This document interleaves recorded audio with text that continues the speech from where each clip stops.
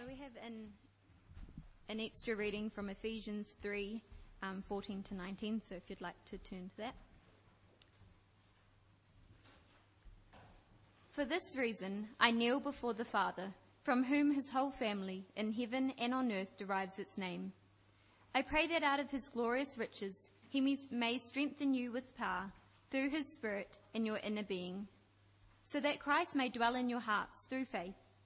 And I pray that you, being rooted and established in love, may have power, together with all the saints, to grasp how wide and long and high and deep is the love of Christ, and to know this love that surpasses knowledge, that you may be filled to the measure of all the fullness of God. And the other reading is from Philippians 4, 1 to 9. Therefore, my brothers, you whom I love and long for, my joy and crown, that is how you should stand firm in the Lord, dear friends.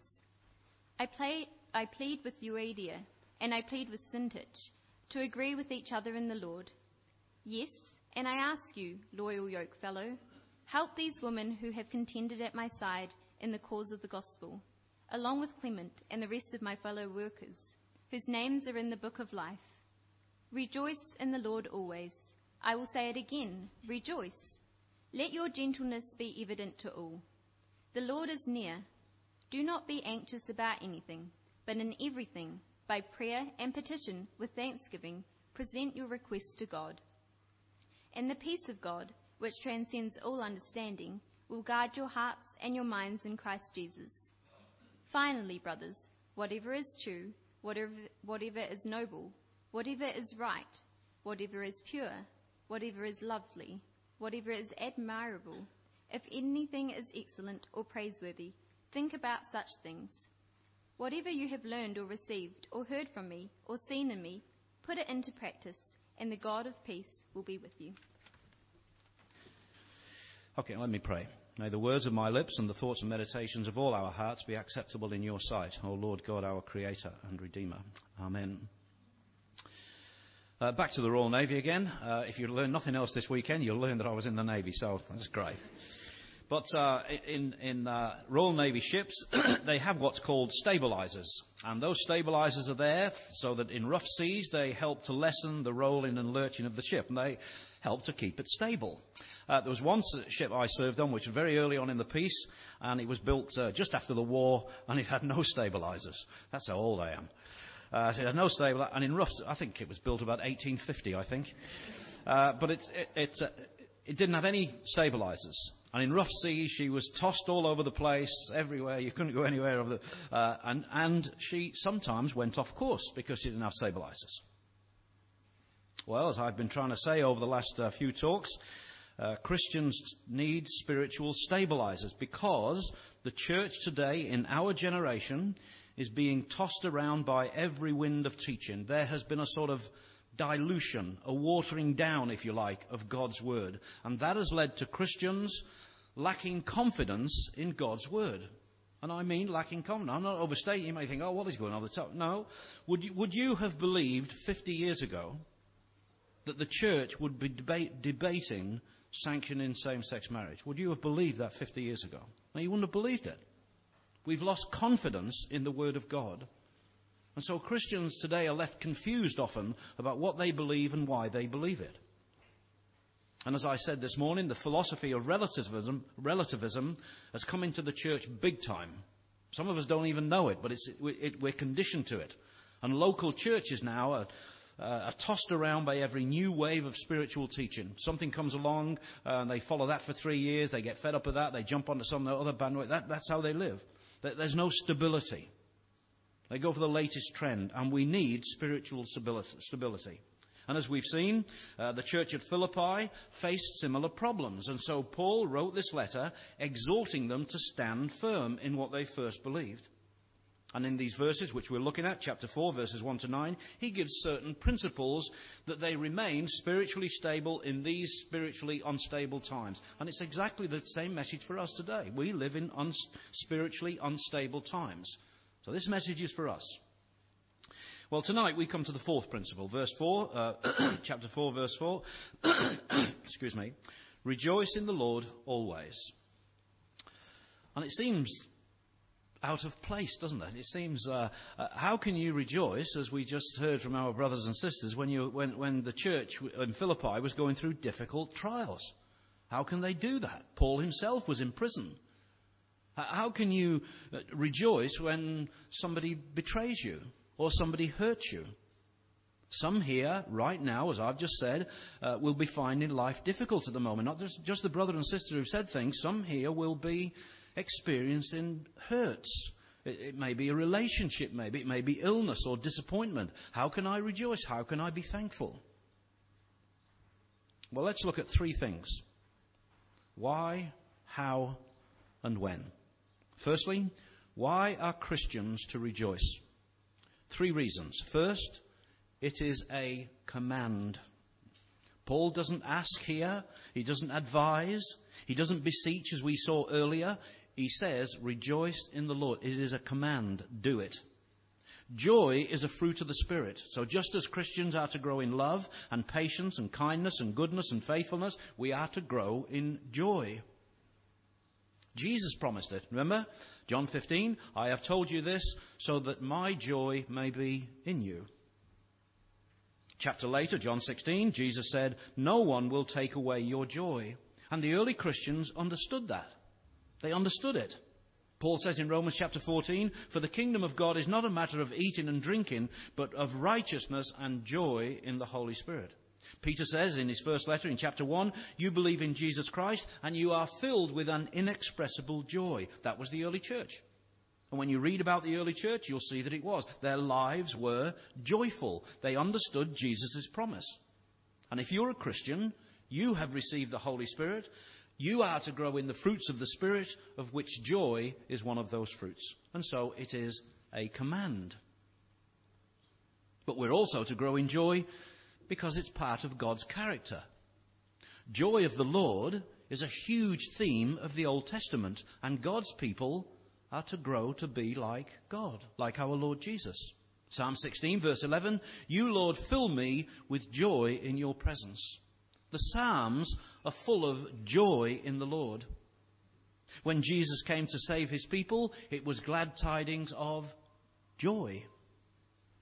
To have a Saviour, to be forgiven, and spend eternity with God brings great joy. It brings great joy. People who don't know God often see God as a judge.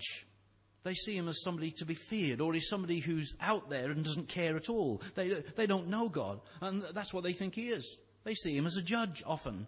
That's the way I used to see him before I was converted. But he is a God of joy, and we are to show that joy to the world. There's nothing worse than non-Christians visiting a church which is dull and boring. And when there's just a few people in this church and they look as if they've been to a funeral. It's awful.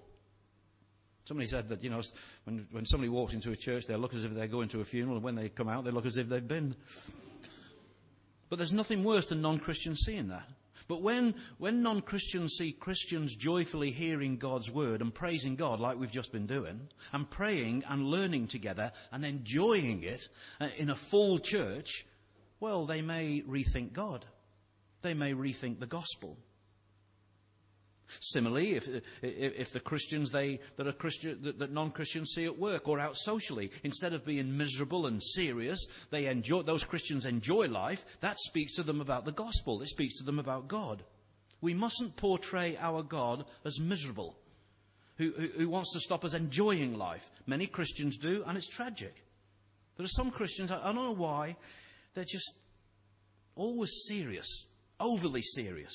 There's no fun. There doesn't seem to be any humour in them. I know that some characteristics are like that. But some Christians are just miserable for miserable's sake. Don't look at me like that. Jesus said, I came that they may have life and have it abundantly. And we must show that in our daily lives. No, that doesn't mean that Christians get drunk, or that they behave immorally, that they use foul language. No, we are to pursue holiness and purity, but not always miserable. Killjoy Christians are a pain, and they are a denial of our faith.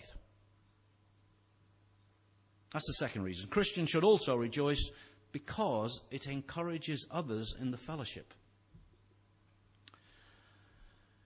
You know, there are certain Christians who over the years have grown in Jesus Christ. They've gone through the tough, they've been through the good. And they have cultivated true Christian joy. And those Christians are encouraging to be with. They are constantly learning new things and deeper things about God, new things about the gospel, new mercies, finding new things to thank God for all their lives. Christians like that are a delight to be with. They refresh and they encourage. They spiritually energize you. Whereas some Christians always seem to be grumpy or always finding fault with the church. They're always talking about their own difficulties, their own problems, and they tend to make you miserable. You spend 10 minutes with them, you go, flipping heck, I came out happy this morning. Now I'm not as miserable as anything. I came to church this morning. But that's what, I know we have difficulties, of course we do. But there are some Christians who just sort of lift you up, even when they're going through trials. There's a couple that I know that have gone through, I won't go into it, for the last 10 years, it seems to be one tragedy after another. They're 70 years old, they've gone through tragedy after tragedy after tragedy. They're so encouraging to be with. I'm sure you know Christians like that. Charles Spurgeon called them lumps of sunshine. Isn't that nice? Lumps of sunshine. Well, do you encourage others because you're growing in joy? It's very important that we cultivate joy. But secondly, how do we cultivate joy? It's not something that we can obey or not obey, is it? I mean, I may command you not to commit adultery or not to tell lies or not to gossip or whatever it is, and you just don't. But I can't say be joyful and you suddenly turn on Christian joy. It's not like that, is it? I've been trying to think which of my grandchildren it was, but I was told some years ago, I think it was by their mother, it may have been Jamie, it may have been, well, I can't remember who it was, but I remember that they said that one of our granddaughters, when she was young, occasionally got grumpy. And when she did get grumpy, they told me nobody could cajole her out of it. You just couldn't get her out of it. But after a while, she'd say, well, I'm happy now. I'm happy now. I was miserable before, but now I'm happy. Everything changes. Well, you can't do that with Christian joy. You don't just switch it on and switch it off. Neither is it something that we can orchestrate.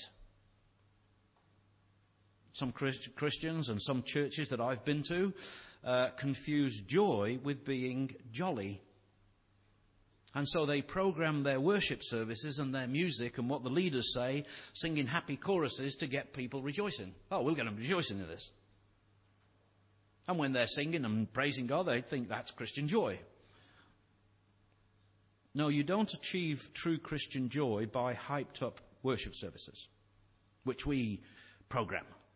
No, you don't do that. Nor is Christian joy what I call sort of positivity. Positivism, being positive. In the 1950s, there was a book which was written which has been very influential in Western society. I think the writer was Norman Peale, and it was called The Power of Positive Thinking. You may have heard of it. And it was very influential. And what it said basically was, if I think good, positive things and not negative, you'll be happy. You'll achieve. You'll feel very good if you think positively. And that's had a huge influence in our society. And it's even come into the church. Oh, you mustn't be negative, you must always be positive. Well, look on the bright side. You know, every cloud has a silver lining or whatever it is. And so you get irritating people, who I think are irritating people, you may not, who are always positive. They're just so positive. I'm grumpy and they want to make me happy. And I want to say, look, leave me alone. I just want to be grumpy. Go away. You irritate me trying to make me positive. But it's just like that.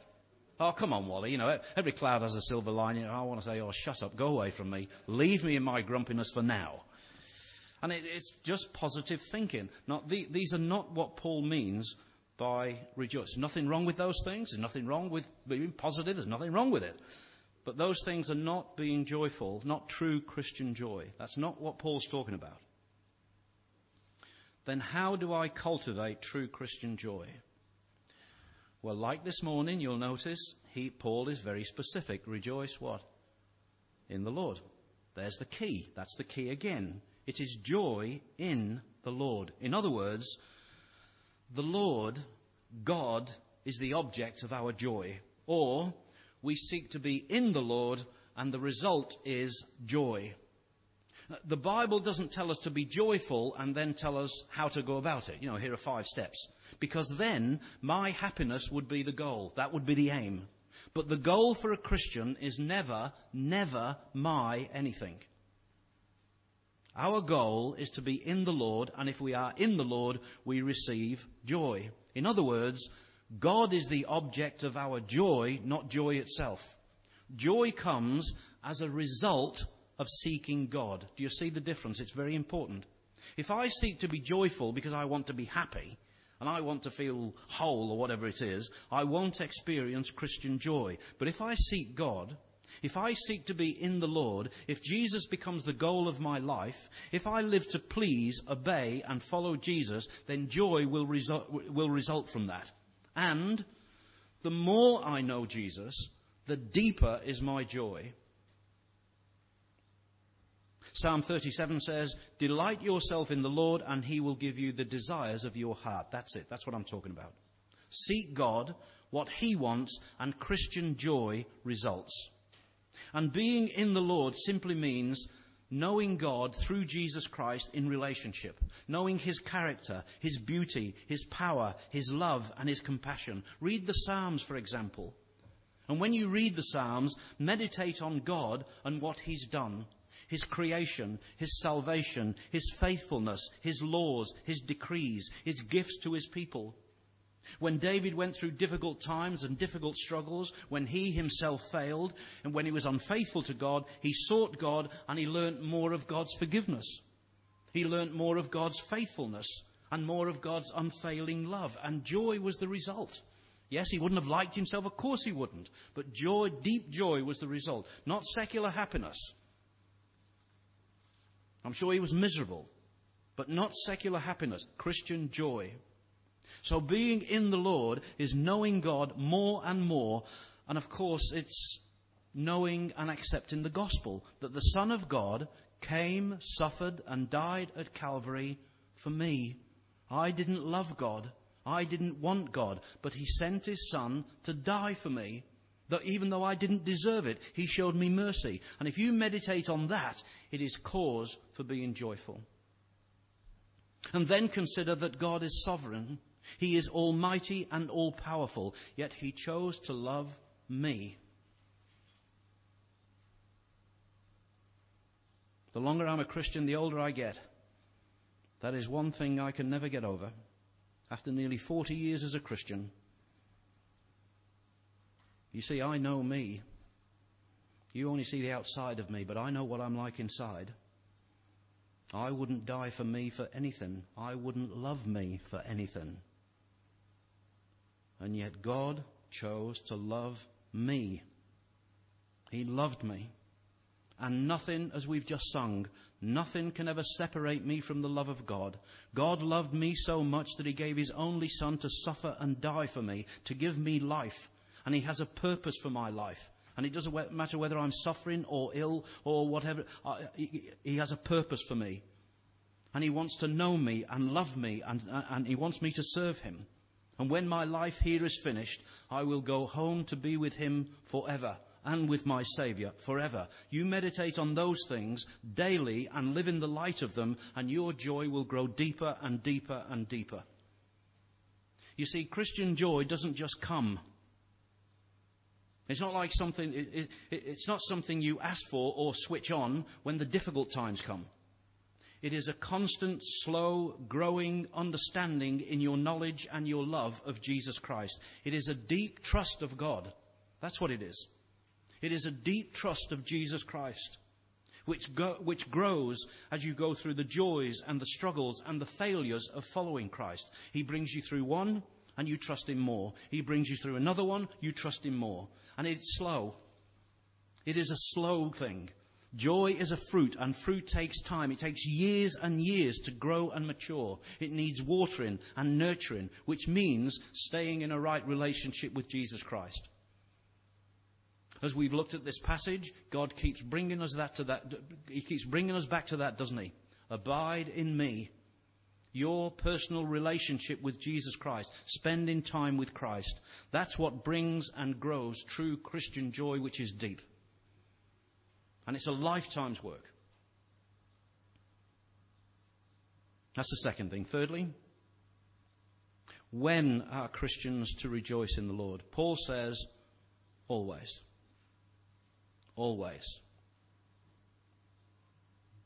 I love that question which was asked. Always. No matter what you go through. And yes, Paul knows that he's writing to real people like you and me.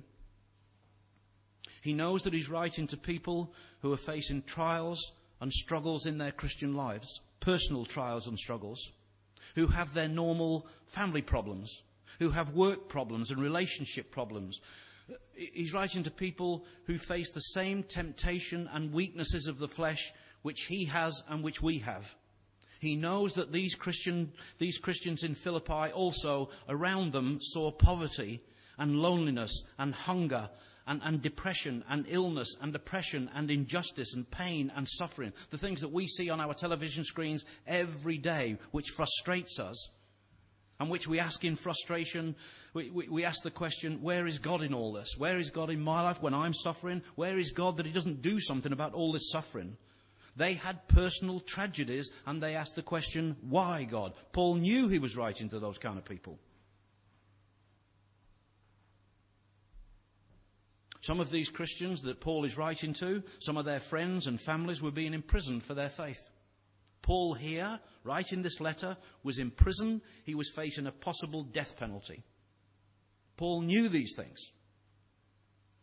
And yet he says, rejoice in the Lord always. Always, Paul?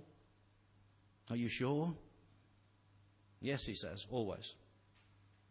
Because he wants them to understand that their joy, their deep Christian joy, is not dependent on circumstances. Circumstances change. God never changes. And so if their joy is in the Lord, it doesn't matter what happens to them or what they go through. It will always remain that deep trust in God, not happiness. That's the tragedy with people who don't know God, isn't it? That their joy is in other things. And so it doesn't last. For some people, work is their joy in life. That's their life. It's what they look forward to and thrive on. But what happens when the job goes? What happens when they grow old and have to go, when there's redundancy, when they have to retire? What happens there? Where's their joy then? Some find joy in their sport or their career.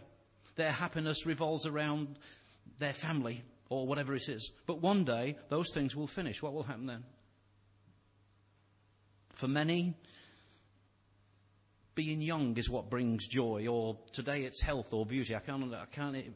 The millions that's spent on health and beauty is absolutely incredible. I walk around Hagley Park and I see they're all dressed in their, what is it, lycra, whatever it is. They've got all the latest stuff, spend absolutely millions on health, wealth and beauty. But the young will age, health will decay, and bodily beauty will eventually deteriorate. Where will their joy be then? There's nothing wrong with these things. There's nothing wrong with money or success or fitness. There's nothing wrong with beauty or having good looks. There's nothing wrong with good looks. Nothing wrong with a good body. There's nothing wrong with that. Enjoy them. Please enjoy. But don't let your joy, your life, depend on them. Because they'll go. You see, God never changes. He is the same yesterday, today, and he will be for all eternity. He never changes. And so it makes sense. If your joy, if your life is dependent on other things, they will pass away. They will pass away. But if it's in God, it will never end. Never.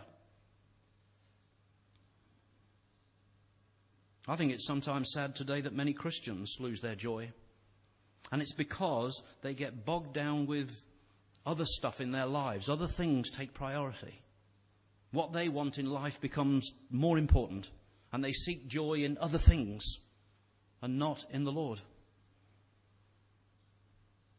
There may be some here tonight who are like that at the moment, putting other things before God.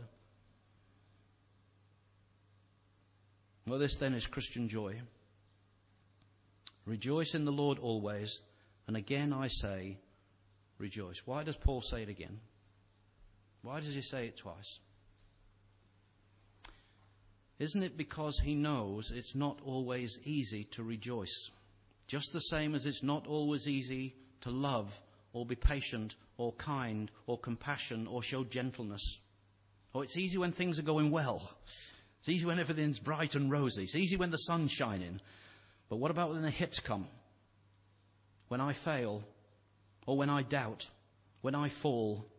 It's hard then to keep cultivating joy. It's hard to keep cultivating joy when the hits keep coming. It's hard to keep trusting God. We get spiritually weary, and when the trials come, our faith does get weak, and we doubt, and we do take our eyes off Jesus Christ. There's no question about it.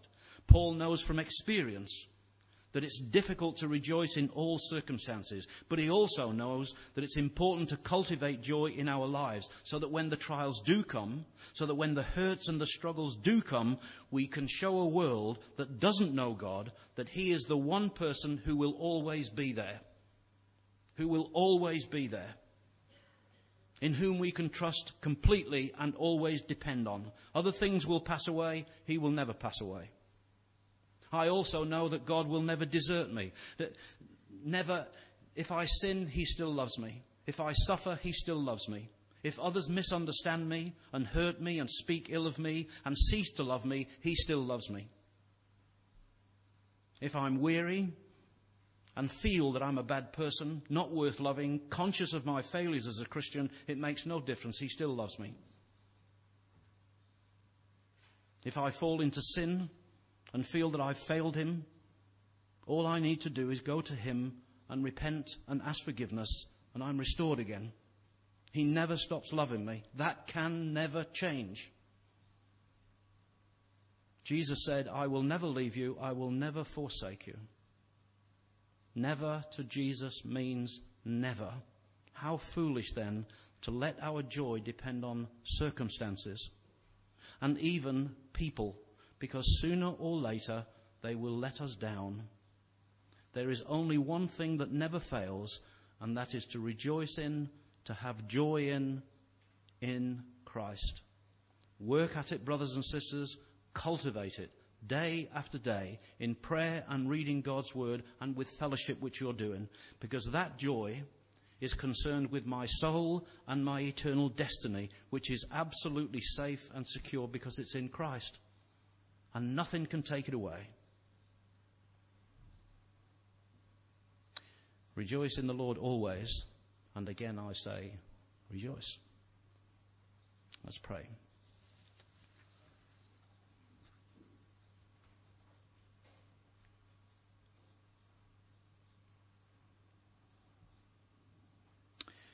Heavenly Father, we do pray once again for our brother and sister who came up earlier, and